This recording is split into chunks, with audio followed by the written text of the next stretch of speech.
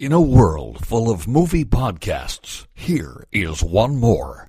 Welcome to Defend Your Movie with Sean Donnelly and Andrew Fiore. The time has come again. The champion must stand. It can only be one of us. Victoria! So stand up and fight, my friend.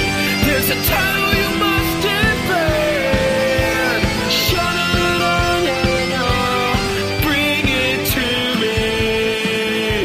Defend your movie. Hello there, everybody. Hello there, Defenders. Welcome to your favorite podcast, Defend Your Movie. I am one of your hosts, joined here by the other host of the podcast, Andy Fiore, ladies and gentlemen. Hey, everybody. Why are you giggling? Sometimes your intros make me laugh. I don't know. I just me being boisterous. Do you remember like 6 months ago, I couldn't get through one straight face? I know, yeah. You do laugh right away. It's just, I don't know. It's so lovable. You go into this mood where you just go, okay. All right, here we go. Oh, yeah, before we start, I go, you ready to start? And I go, hello there! Here's this cartoon dog that hosts this podcast. It's cartoon. Welcome to Pleasantville. Whatever cartoon world is. Yeah, great to see you, my friend. Great to see you, buddy. I think we have a great week this week. I think we have a good matchup. We might get shit. We might get shit for this matchup. Yeah, I think it'll unfold the reasons why we paired them up. I think it definitely makes sense why we paired them up. Yeah. I think they're I think they're different movies. I take the one side. The more I think about it, the more I get involved. The more I get passionate about it. The more I think about it. No. I'm saying of my pick. Okay. So it'll be a good conversation. I think I have a couple different reasons about why I like the one over the other. I like when you do your homework. I was never a fan of homework. No, me neither. Those are the only things I care about. That was the weird thing when I was a student. If it was a class I liked, I would A+. I would go into it, and it was like anything that was required, or intro to. For me, it was always creative writing. I loved it when you had to write stories for classes. Loved it. I had one in college that was like a creative writing course. It was like a pretty intense one. It was amazing. I loved it, and I did more than the amount that you had to do. Like I was handing in stories left and right. He was like, just do the required amount. I can't read 15 stories for you. I'm like, let me do a couple more. But yeah, I know what you mean and it's also funny because it kind of ties into a friend of ours. A friend of ours has a special out that just came out. Gary Gulman, who is one of the best comics in the world, and he's an amazing person, an amazing comic, and just so much different than every other stand-up that's out there. Probably every other stand-up in history. I think he probably has elements of people in him. Very unique style. So unique and so amazing. And what a crisp, clean writer. Every word is in every place for a reason. Yeah, absolutely. It's really masterful. It's really I finally watched it last night. It's called The Great Depression. It's on HBO. If you have it, and if you can't, try and find somebody who's got an HBO Go password. Yeah, watch it. It is all about his battle with depression, but it's hilarious, and it's really done in a cool way because they actually do like asides where they go to Gary's childhood home. Yeah. They talk to his wife, and they really reveal parts of his biggest, most recent struggles. So he does a lot of it's about his illness, but a lot of it is also from growing up. Yeah. And why he thinks that he never had any help for this when he was a kid. Right. Yeah. But the reason I bring up the special, not only just because I want you guys to watch it, if you're a fan of stand up and a fan of us, trust us, watch this special. Absolutely. It's so much different than all the other comedy specials you've seen, and it's just from an amazing comedian and a great friend. But what I was going to say is he has this great bit that he's a little bit older than I am. He's a few years older than me, Gary. So he has this great bit about when you realize that you at the end of your weekend. So the 60 minutes, you probably know this too. The 60 minutes opening from the TV show 60 Minutes signified the end of your weekend. And I was when I first heard that, I lost my shit. So funny. Oh my God. That was appointment viewing for my parents, and you go, it's that Pavlovian thing where you just go, oh, that clock your ticking. stomach drops, Yeah. and you're like, and one of the lines is he says, "Did I do all my homework?" That's what you're thinking of when you said it. You can't not. You just don't want to go to school the next day. That you're just dreading it. So. Watch The Great Depression if you can. Andy, did you watch any movies this week? No, other than the one that we heavily teased in last week's episode. I watched Gary's special, The Great Depression. I didn't see anything else other than we had a fun day last Friday. We talked about it last week. Sean and I went to see The Joker. We sure did. It makes me mad when people write The Joker. I go, it's Joker, stand alone. And also, I want to talk about that. I think that's on purpose, too. I think it's purposely not The Joker. Yeah. And here's the thing. I wish we had a bumper we could do right now that says, spoiler heavy. So, spoiler. This is your warning, guys. This is your warning. I know it's a little early. It's only the first weekend, but this is your spoiler. It's going to get real heavy spoiler reviews right now. In the description of the show, I'll timestamp it for you guys for when it's safe to when we get to the meats and potatoes. So if you have seen it and you want to stay in the conversation, keep listening, but turn it off and I will come back. Just make sure you read the show description on the app for the timestamp so you can fast forward and tune back in. Perfect. Yep. That's amazing. My gift to you. That's my gift to you. Because you don't want to miss the good meats and pizzas. Take the pen. There it is.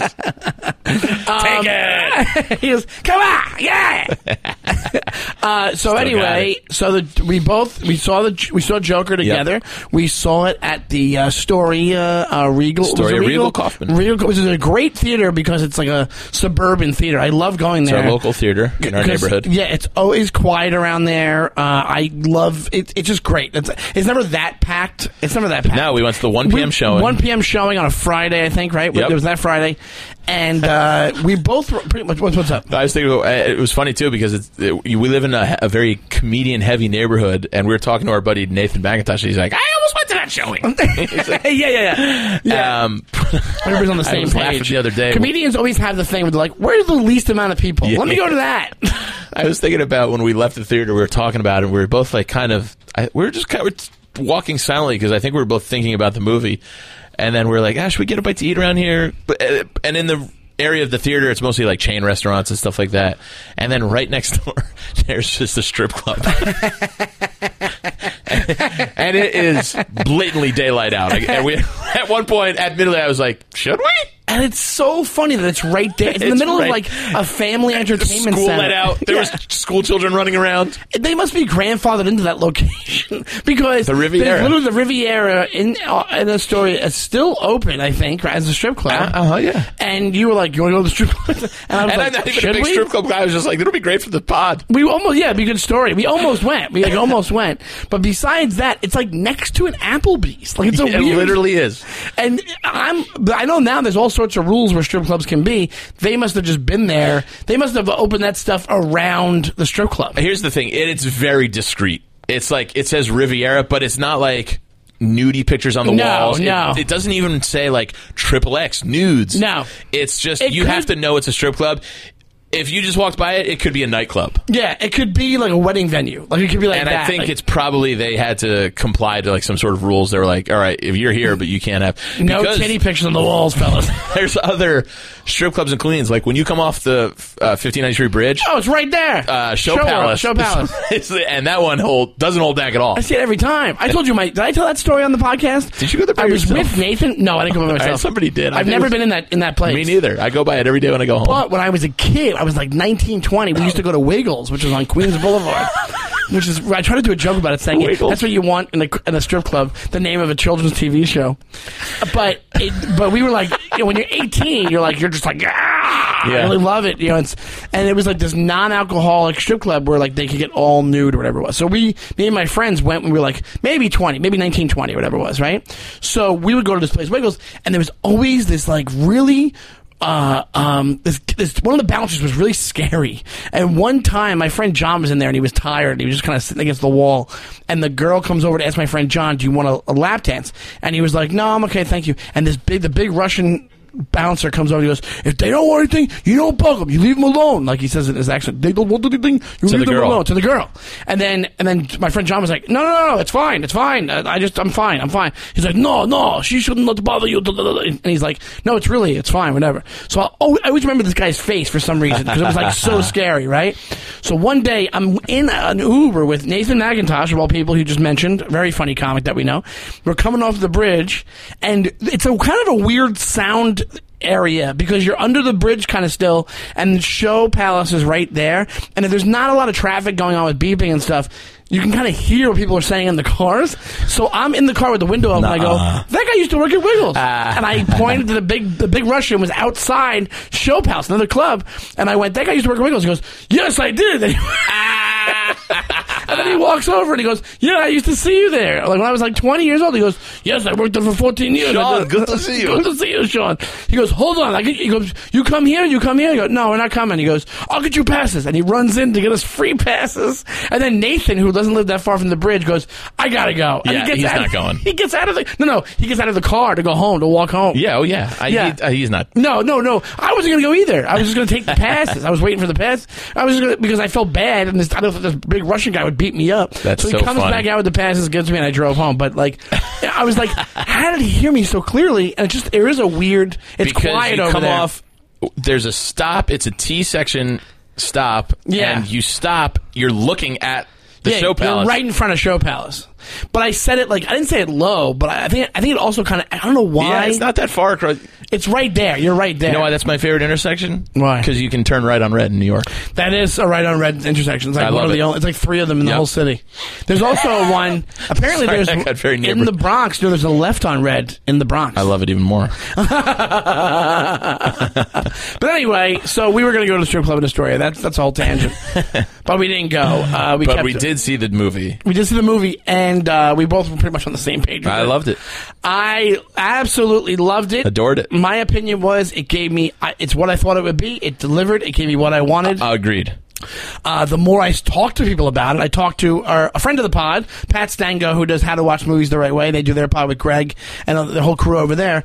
And I was talking to him about it, and he brought up his theory. He kept saying his theory was, it's all made up. It's all made up. And I kept being like, well, it can't all be made up because Thomas Wayne is in it, and then that means that if the Batman universe is in it, it's an origin story, right? I see. Yes, and we have had a few conversations now. You called me all excited on Sunday night when you heard this. When I was talking to him about it, I was so thrilled. And I was talking to another friend of ours, comic Big J Okerson, last night. And Did he see it? He saw it. He saw it, and he was telling me. He goes, I think. At the end, that part where he is in Arkham and he's telling her, I heard a joke. He goes, oh, it's a joke. You wouldn't get it. She goes, what are you laughing at? The theory is that it was all made up in his head. Yes. Which, as a device, I don't love that, and I don't think it is true. The reason why anymore. It works here. Oh, you don't think it's true anymore? No, I don't. I never really bought it. I agree that it could be a possibility. I think I think the movie is linear, and I'll tell you. I have a couple reasons why. Because, A, what you were just saying, then in the movie we do see those Bruce Wayne, Thomas Wayne origins, the Batman origin. Sure, yeah. And I don't think Todd Phillips would use that like it was all a dream kind of device. Here's the other major thing somebody pointed out to me was when you see that Arkham and you see him go to Arkham to get his mother's files, they're very different. The hallways, one is like dingy and yellow, and that one was like pristine. Right. So does Jay think it was that kind of lends itself to? It does. Because here's the thing: they mentioned how he was committed before, and they show him a shot of him banging the glass door with his head, and he smashes it, and he's in white. And he's in white, and the surrounding of him is white. At one point, the social worker, the one from the beginning of the movie that he goes to the appointments with, that the funding gets cut and he can't go anymore, right. He's off his meds. So at that point, she said, at one point during one of their things, she goes, well, you've been committed before, and then you just see, there's a quick shot of him, boom, cracking the window with his head. cracking like one of those like a glass pane on like a door in a hospital or in an office building or whatever it is, and then but it's all very pristine around him for a split second. So it does, but what it does is it matches the final interview room and look of him from the end of it. Now, I think what we came up with, I was talking to Pat, is this. Very easily, I think what could happen, not that the whole movie's made up, it could be in the Batman world, it could be in the, before Batman's a thing, it's totally still could be that, right? Yeah, but here's the thing. What I think what happens is the third act is made up. Because what happens is this. Already, because you're saying it's linear, it's not. Okay, because such an unreliable narrator. That's what people keep mentioning in these reviews. Yeah. It's such an unreliable narrator. You don't even know if the thing in front of Wayne Manor happened. Right. The thing is this. It's also that's a weird scene because like, how did he get up there? What is going on now? How is he choking this dude through the thing? But he's too weak to beat up these kids in the alleyway. You know, he's in control. Every time it's a dream, he's in control. It's a great point. Do you know what I mean? Yeah, so that could have been a dream. The girlfriend I knew right away was a dream.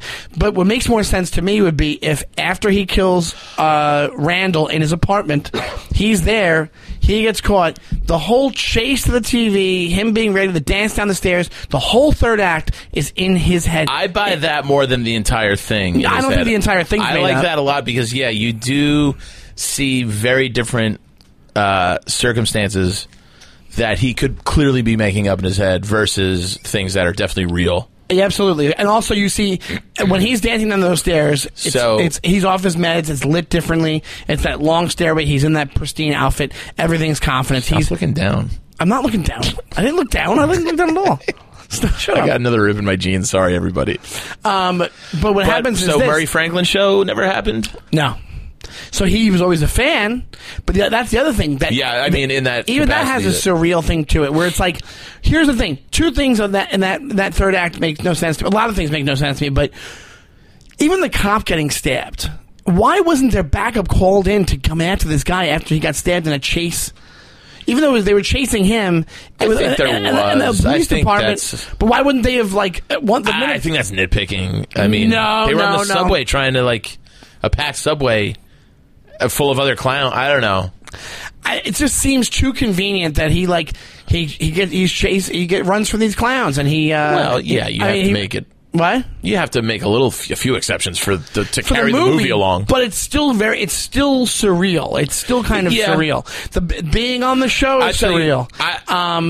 What he actually ended up doing is surreal. Him killing him thing is kind of surreal, you know, like sure. The whole feel of it is surreal, but the feel of him in the real world it's kind of like the Matrix versus like the real world in the Matrix, where it's like all the real world stuff is very drab, and he's so weak and he's so nothing. Now, granted, you can say the reason it changes is because he's off his meds, he's become complete Joker. But the other thing is this. Another great point, really quickly, that Pat brought up is this, because I said, nah, man, it's linear, and at the end he becomes the full-on Joker. He escapes from the hospital, and now he's this escaped criminal, right. And then he goes on his rampage, and that's how Batman knows him. He's already, whatever it is. I like to believe that story too.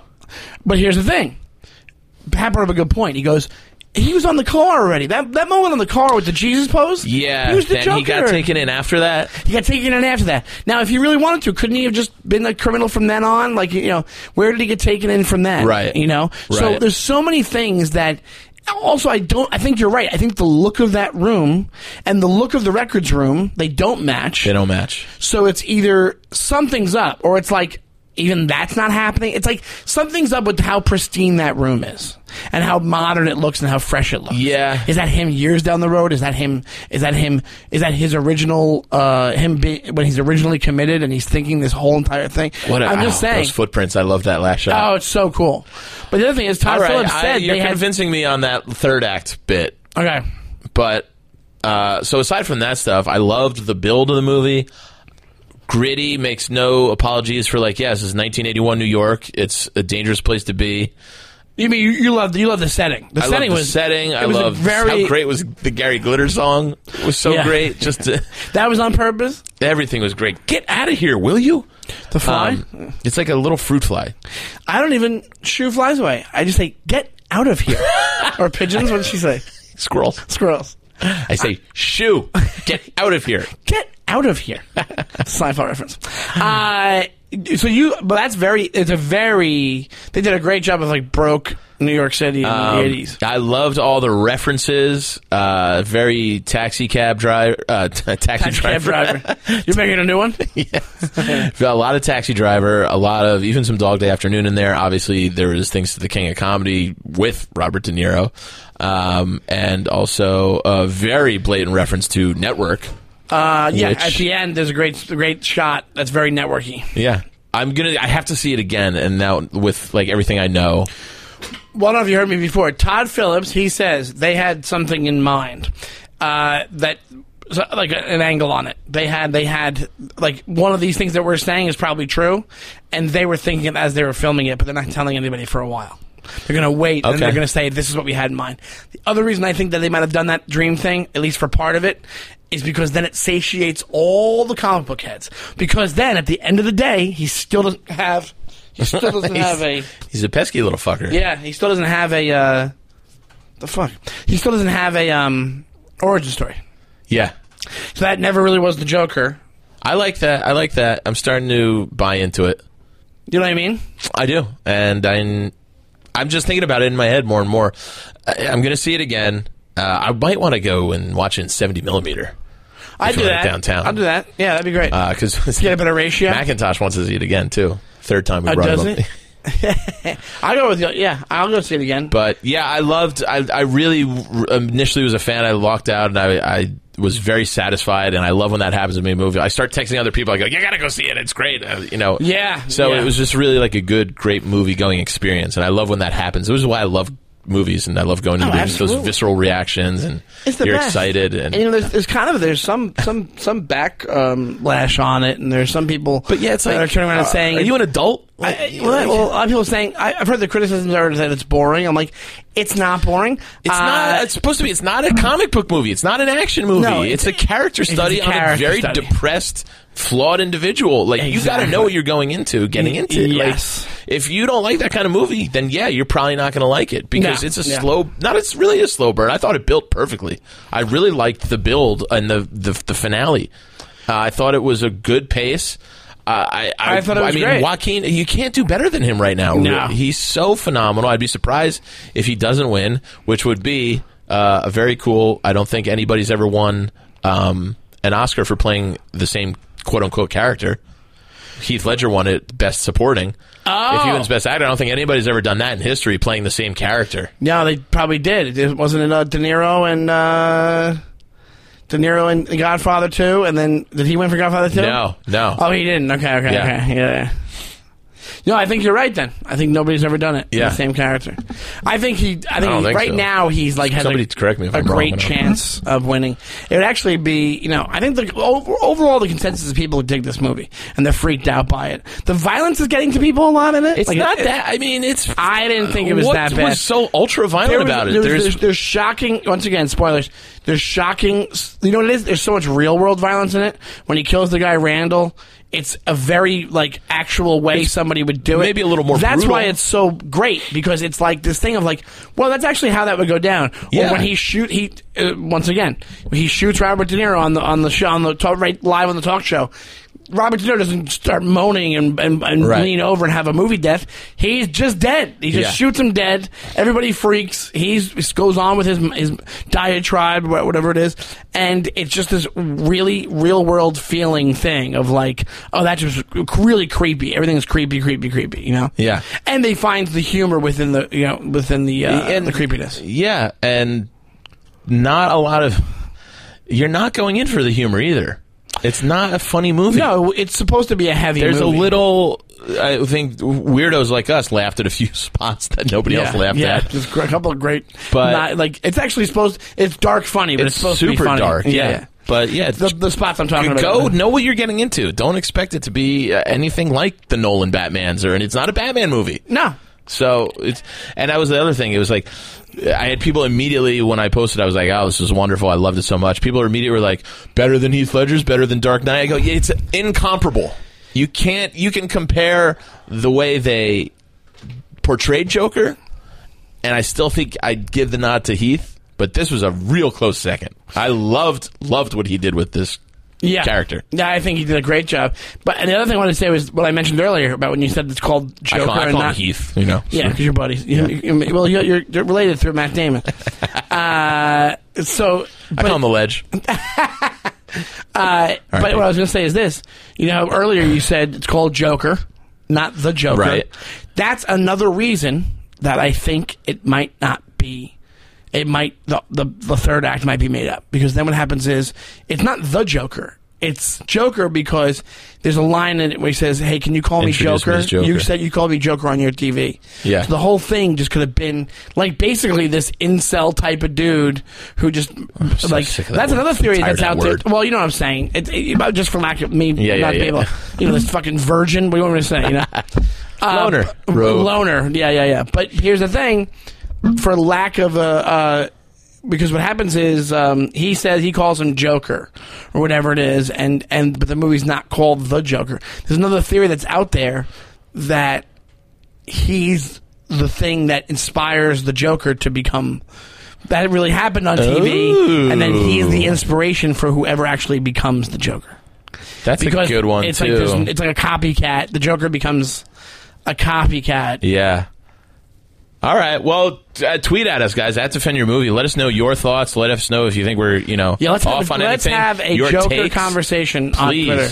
I want to hear from people who didn't like it, and also to see why you didn't. Really, if you had any kind of anything valid besides it's boring, because it's not boring. It does what it's going to say. It does what it says it does. It's following this character through a fucking journey. This guy, like, you know what it reminded me of was this. Okay, Breaking Bad. That movie comes out tomorrow, by the way, on Netflix. Tomorrow comes out. Yeah, baby. El Camino, which is like their follow up for the Breaking Bad movie. Does that mean like tonight at midnight, or I think it sometimes does, sometimes it doesn't. 3 a.m. Exactly. But the thing about it is this: they told you, "Hey, we're going to turn Walter White from Mr. Chips into Scarface." Okay, they didn't. Yeah. They didn't do that, and I'll explain why. Because even at the end, even though he did some fucked up shit, he was still kind of bumbling at the second to last episode. The last episode, he becomes a criminal mastermind, and the whole thing works out for him. No, he was a mastermind before then. When he shoots Mike, and then he realizes he could have gotten the whatever info he needed from somebody else, and he goes, but all the mastermind stuff that he did to like set up things and like there was but what I'm diabolical saying is shit going on. Part of his personality, it wasn't just like He still retained. He wasn't 100%. He wasn't 100%. Right. He didn't flip. Yeah. The Joker flips. If you take it linearly... Definitely. Linearly. I don't know if that's a word or not, but... Sure. The Joker flips. The Joker goes from one point to another. And it's very apparent, and it's very cool to watch. And he does it's subtle enough that the acting's so great that it works. The whole thing works. Yeah. So overall, go see this movie. Especially with how many these movies come out. Like, look at The Last Joker Look at Jared Leto. That didn't work out. You know what I'm saying? It's like how these movies usually are... And the issues that can come up with them, they nailed it with this. They have to do a Joker Celebrate. We'll do Joker. Celebrate Joker. Celebrate Joker. All the Jokers. Ooh, that's a good idea. Yeah. Ooh, I'll have you on it there, Andy. Little other plug there for you, too. Thank you very much. That's my serious satellite radio show. But yeah, tell us what you guys think. I loved it. 2 thumbs up from old Dutch and Speedy here. Wait, who's Dutch? Me? Yeah, you're Dutch. You seem like a Dutch. Nothing about me is Speedy, but yeah. How about old Dutch and Cool Breeze? Why? Because your jeans? No. Because you got the hole in your jeans? Yeah, the front door's open. Cool Breeze, Dutch and the Breeze. Dutch and the Breeze. You're listening in the mornings with Dutch and the Breeze. Hey, everybody, this is used to be Defend Your Movie now. Dutch and the Breeze. So should we get to the meat of the potatoes? Let's go. You can turn on your radios back to the normal dial for the meats and the potatoes. As teased before, we do a little journalistic matchup right now. I will be defending my top 3, my top 3 favorite movies of all time. The 1976 Sidney Lumet. I can't speak today. Sidney Lumet. The 1976 Sidney Lumet Classic Network versus Dutch. Not the movie Dutch. Not the movie Dutch. You going up against the movie? I think it's 2010 or 13, something. I think, so maybe even 15. Spotlight. Yes. So we're doing it's media versus media. Media versus media. It's in very different ways. It's newspaper versus TV. It's sensationalism versus keeping integrity. It's truth truth versus entertainment. It's you have it's different, but it's also along the same lines there. It's they're very different movies, but they're very cool movies, and they kind of they're very true to form. And I took Spotlight. I'm taking Spotlight because the more I think about it, I do like Spotlight better, and I have my reasons, and they have personal... What? Yeah, Fed offends me. Well, you were a diehard network fan. Deservedly so. Yeah. Also, here's the thing about Andy. I'll tell you right now. I should say The Breeze. Here's the thing about The Breeze. Here's the thing about TV. You love... that's what I like about you. You love this era. I do. Admittedly so. So I think that's part of it. Honestly, okay. I think that what you call it. I think that network is probably I would say 20 years ahead of its time. 100%. And it's basically spelling out what's happening now as far as our 24-hour news cycle goes. And I guess CNN probably started a couple years after that movie was made. So I don't know when CNN started. If it was that early in the 80s, the network is from 76, which is. You have to give Patty Chayefsky, the screenwriter, and Lumet, the director, credit for how prophetic it was, not only in the 24-hour news cycle, but the brazen quest for ratings and kind of the conception of reality TV. Yeah. That wasn't a thing until, maybe Survivor is like the first thing, maybe even the Osbournes? I don't remember the very first reality TV show was Real World. 92. Yeah, okay. But that didn't spawn this just like follow everybody around no matter what they're doing. Like that had a purpose. Like Real World was an experimental TV show where we actually pick strangers. People have to apply to this TV show, and we're going to pick 8 interesting people and see how they live together, never living like that. Had an idea, so it was actually more of like a conceived TV show. Rather than just, we're going to follow this stupid rich girl family around no matter what they do. It's just going to be 24 hours a day. We just want to see what they're doing. Okay, yeah. Which I know that's what the Real World is, but it was like, well, you still had to get on the show. You had to like make a tape, and you had to be interesting enough for the producers to pick you. Real World, they casted the Real World, just like they casted. Exactly. Yeah, right. But it seemed more of like more like it's. But if you have the Kardashians or you have Paris Hilton and the other one, right? They're making the uninteresting interesting by editing the fuck out of it. Yes. And then with Real World, it was a pretty noble experiment. Like you put these people from different walks of life together, and no TV and no anything, and see if they can get along. But that being said, in 1976, Chayefsky wrote that idea into a movie, which was basically, if you haven't seen it, the nuts and bolts of Network is they are so soulless. Meaning TV executives, the powers that be, the overriding companies, who was ever in charge, for the almighty dollar, that they will air anything for ratings. Yeah. And it draws up to the conclusion of you can literally murder a man on air and have it be okay as long as enough people are watching. Yeah. They conceived the idea of killing Howard Beale, the character. That's later in the movie. On air. That's a great scene. Where they go... Well, they're just trying to. Well, how can we get this guy? He's got a contract, and they're talking about it. Matter like of you fact. and I would be talking about where to go get. Yeah. We both went to lunch. Very important. Very important. That's old Dutch and TB for you. That's old Dutch and the Breeze. One of you defenders has to make up a Dutch and the Cool Breeze graphic for us. Oh, now it's Cool Breeze. It was always Cool Breeze. I'll go with the Breeze. I'll go for Cool Breeze. Dutch and the Breeze sounds a little better. Dutch and the Breeze. Dutch and the better. Breeze. I love it. And conversely, in Spotlight, you have them actually digging up a real life horrific scandal, and the Spotlight investigative journalism team, and they uncovering the Boston and Catholic, to a larger extent, the entire Catholic Church's sexual abuse scandal.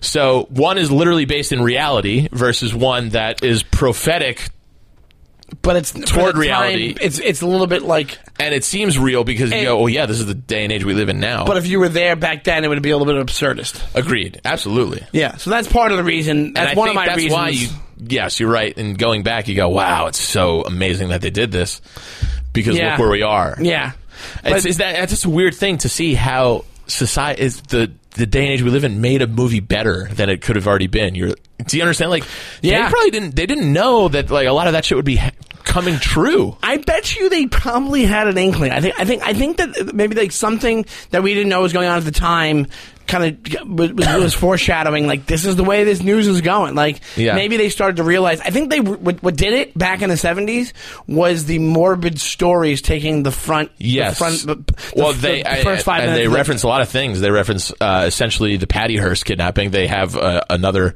They spoof it. You know, they have like the PLO and and then one of the people from that army becomes one of the stars of the network. Exactly. And like, it's completely. And she's there with her lawyers or agents. It's like, but you were a guerrilla warfare bank robber. Yeah. I'll tell you what about Spotlight. Spotlight to me is. I grew up Catholic. I didn't have I never had experiences obviously with the whole molestation thing. Thank God. But so you told me. But it's what? No, I did. I'm the same. That was just for you, The Breeze. But I'm the same way. I grew up Catholic. We went to church every Sunday, but I never was an altar boy. I gave like a reading one time. I was like a fill-in altar boy twice. We used to go and do the kids' mass and the regular mass. I had CCD. You probably had CCD, right? No, because I went to Catholic school. I was raised in Catholic school. I was like, I didn't go to Catholic school, but we were like pretty involved. My mom is still a Eucharistic minister. She doesn't work a ton anymore, but she was pretty involved in the church after my dad died. So like, it's one of those things where that's a personal aspect of what's going on in Spotlight, and like. Yep. And the way they handle it is so real world and real life, and it kind of the acting, anything when you're using New York and or just character actors in general, or good big time actors and then character actors, like amazing character actors, I'm on board for your movie. So it's like so let's do cast because they match up pretty well together. It's an ensemble cast in both films. Yeah. I think you're gonna find it hard. Well, you got. I got the cast. J.K. Simmons. They have this is a big cast. It's a big cast. Yours is big too, but I don't think they match up pretty well. I'll go fucking head to head on anything. Let's go Mark Ruffalo. Big, he's great in it. And he kind of, I think he's one of those things where like he did his research and like did the mannerisms of the guy. Rachel McAdams, who I love, I think she's fucking great. Yeah, it's all right. Great actress. I think underrated because she did those some of those comedies and stuff. Yeah. Liev Schreiber, great actor. Michael Keaton, turning into, you putting that up or down? Oh, Michael Keaton turning into like you want to. Okay, here's the thing, man. Like a solid. You're gonna look back and go, man, I love Michael Keaton. Yes, he's making the best fucking choices. In a more morbid way, when Michael Keaton dies, you're gonna go, oh man, Michael Keaton. Yes, you are. This was like Gene Wilder. Yeah, absolutely. And also, you see what Robert De Niro's doing now, and you're like, you would never thought in a million years Robert De Niro would do what he's doing now, as far as like playing the comic in that movie, or even doing the Joker thing and then playing that role. Yeah. But you kind of like held him, like he's kind of come to the middle a little bit. Yeah, and Michael Keaton, iffy choices. Michael Keaton is like nailing it. Like Michael Keaton is like real in his old age, is like I think picking and choosing what he wants to do. Absolutely. And he used to do stand-up. His real name was Michael Douglas. Yeah. Stanley Tucci, amazing actor. Character actor turned, well-known actor. Mm-hmm. John Slattery from Mad Men's great in it. Yep. Billy Crudup, amazing actor from Almost Famous. Brian Darcy James, I don't know who that is. Jamie Sheridan, there we go. Here's our New York character actor, the Law and Order guy. Jamie Sheridan, Len Carew, I don't know. Paul... All right, well, I don't know. You got the major hitters. And then Richard Jenkins, who's amazing. Oh, yeah, he is great. All right, well, here's... this is going to be hard. Because Peter Finch. He was great, yeah. Best actor winner. But yeah, he's amazing. But he's also very 70s. Okay. Because I'm sure... a lot of these guys, you could say, these guys are very 2000s. Yeah. You know what I mean? I guess you could, yeah. Well, also, all right, William Holden. I mean, these are generational actors. These guys these is like old Hollywood. Yes, Faye Dunaway. Yeah, so it's probably a big deal for them to do. Like, maybe you wouldn't have pictured them doing something like this, like if you knew their early career. Yeah. All right, so Peter Finch won for Best Actor. William Holden won for Best Supporting Actor. Faye Dunaway won for Best Actress. Beatrice Straight, who plays William Holden's wife in the movie, won for Best Supporting Actress, which is crazy, by the way, because I think up until Silence of the Lambs and Anthony Hopkins, how he's only on screen for something like cumulatively like 16 minutes. Yeah. I think she was the shortest. Held the then, or maybe even still holds the shortest amount of screen time for an Oscar winner, which is crazy because it's a tornado of when she comes in. You know, when he's like, I'm leaving you. I'm in love with somebody else. I'm going to make a bold statement here. Are you ready? Yeah. Even though they won all those awards, the acting, better in Spotlight. The acting, what they're going for, the acting, because... Now, granted, I know... Howard Beale? I'm mad as hell, and I'm not going to take it anymore? No, it's great, but I'm just saying the acting overall as an ensemble... Dude, better in William Spotlight. Holden, when he breaks up with Faye Dunaway, that's like it's the most great, classic breakup and acting I've ever seen. It's a little actory. A little over the top. This is your opinion. This is why we do this. All right, cool, yeah. That's one of my points there. Reduced to the rubble of banality. I mean, it's phenomenal writing, by the way. It's one of those... that's the other thing. I need a dictionary when I hear that speech. I'm not bright enough to watch this movie. Oof, it's good. That one like gut punches you every time when you just see he breaks her. He breaks Faye Dunaway. He just like brings it down to Robert Duvall. He's great in it. He's great, and he plays like the bad guy, and he's great in it. A very young, what's her name? I can't think of her. She's a character actor too, big gal. She's so young in the movie, but it's not going to come to me. Also, who was Squeal Like a Piggy in Deliverance? It's Ned Beatty. Ned Beatty. Also. Yeah. I can't think of his name. Yeah, you're right. They do have a lot of heavy hitters in this. In both movies. A lot of heavy hitters.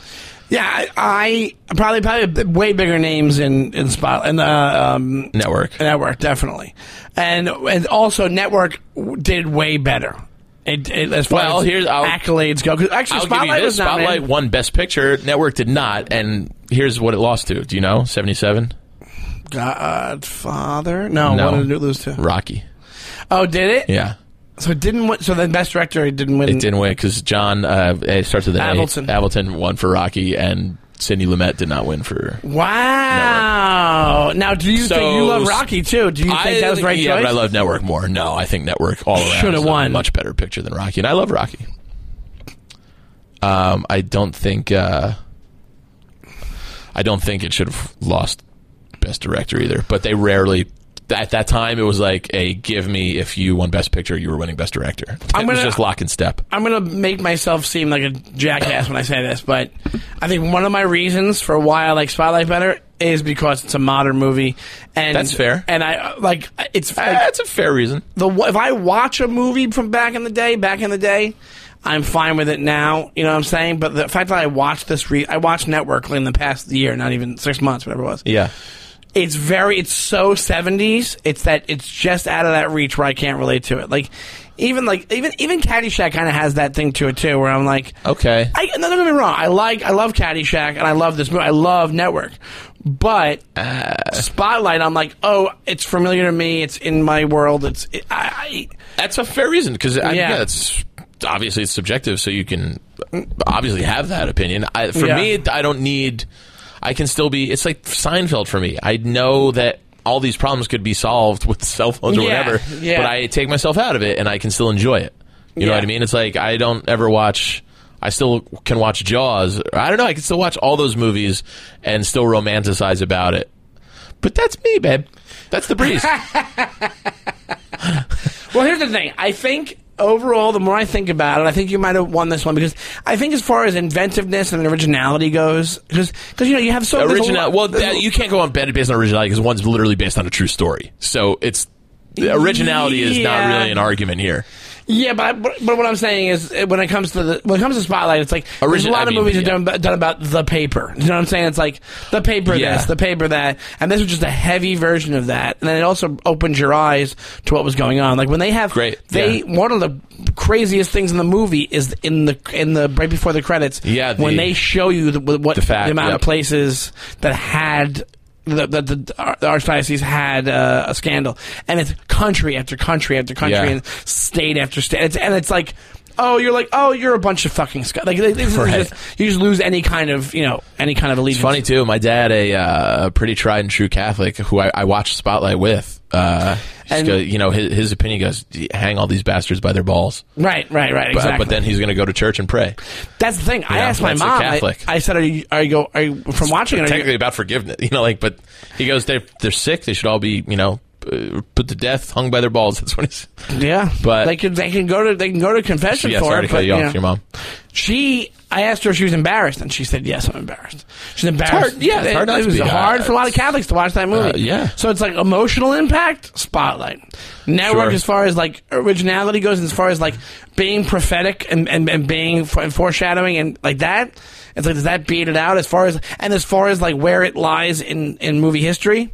It's probably Network that wins the whole thing, and because the cast match up, the directing matches up.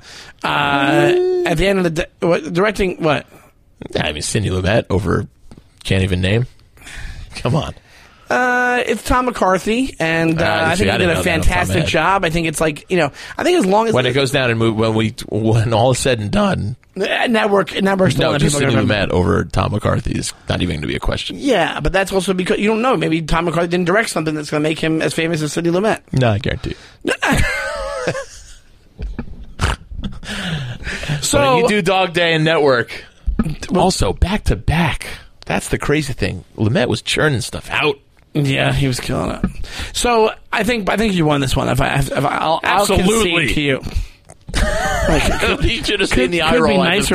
You should have seen the eye roll I just got from Dutch. That was a Dutch eye roll. But I do think, like, as far as... She gave me the Dutch eye roll. But it's one of those things where, like, it gives it a run for money. It's money. Like, yeah, Spotlight. It's one of those things we have to realize, like, we do live in the past as far as movies goes, obviously, because of what you learn from these great movie makers. But also, like, Spotlight has stuff to learn from and movies like that. But I think because we're in the modern age and we have shorter attention spans, we don't pay attention to these things and call them classics when we should. Like, even when they're nominated for certain things. Like, so... Like, even from early 2000s, movies that were nominated for Oscars, like, get forgotten about very easily. And yes, then, yes. Look at how people... And how many times have we gotten it wrong where it's like, wait, that wasn't nominated? Yeah, exactly. Or like the American Beauty thing where now people are turning around and goes, it's actually a movie for dumb people. It's like, well, you're just an asshole because you don't enjoy movies. Whatever it is. That's all it is. Just enjoy movies however you want to enjoy them. Enjoy movies how you want to enjoy them. But don't also, listen to us or listen to us. This is why we do it. This is why we argue movies. But as far as film goes, like, at the time of Network, like, those great directors were being heralded as these amazing directors, and you have the Tarantinos now and the Coen brothers and stuff like that. But yeah, I think they're the ones who'll be remembered later on. But you have to remember like these quality movies of the time, right? Well, like I said, this was always, and we always do this. It's I like Spotlight a lot, and it's a great movie, and I was happy that it won Best Picture that year. Yeah. But for me, it's going to always be hard arguing against Network for me. But you put up a formidable battle, my friend. I think there's a lot of... I think at the end of the day, if you're wondering what my argument was, the cast is amazing, the emotional connection. It's a great movie. I think the real-world impact it probably had, the fact that it gave it a run for its money with the Oscars Absolutely. as well. I think that it's also not really thought of. A lot of people didn't see Spotlight and should have. A lot of people who probably didn't see it. And speaking of real-world impact, I know reading up on it, preparing for this, it helped a lot of victims come forward after they saw the movie. See, that's what I mean. And so that is just a great thing in itself. There you go. So, it's a Best Picture winner. It's a great movie. Yeah, it's a great movie. It makes me want to watch it again now. Yeah. I didn't watch it before. Yeah, I've only seen it a couple years ago. It's been a while. Yeah. So, well, thank you, always Breeze. Fun, pal. Yeah, Dutchie. Thank you guys so much for listening. Anything you want to plug there, my friend? Yes. I'm in the city all weekend. I'm doing a classic run around 4 different comedy clubs. Oh! Friday and Saturday. 1986? I know. Running around. I got the most Comedy Cellar Friday and Saturday, and Stand Up New York and New York Comedy Club.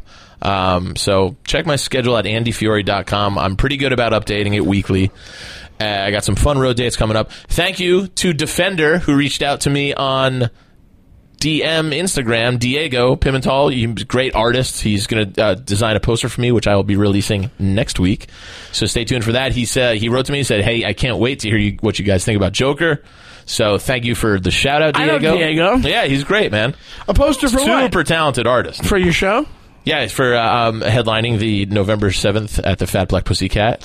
And very he made nice. a poster for me, which I'm going to reveal by the time you hear this next week. But he listens. He's a Defender, and he was just said, "Hey, man, I'm really excited to hear what you guys think about Joker." He's a great dude. Yeah, so check out his stuff. Diego Pimentel 87, I want to believe. Yeah. I want to say. But you'll find him. Just type him in. I'm this weekend. I have a personal thing. I'm going to Dan St. Germain's wedding. Our old buddy's wedding.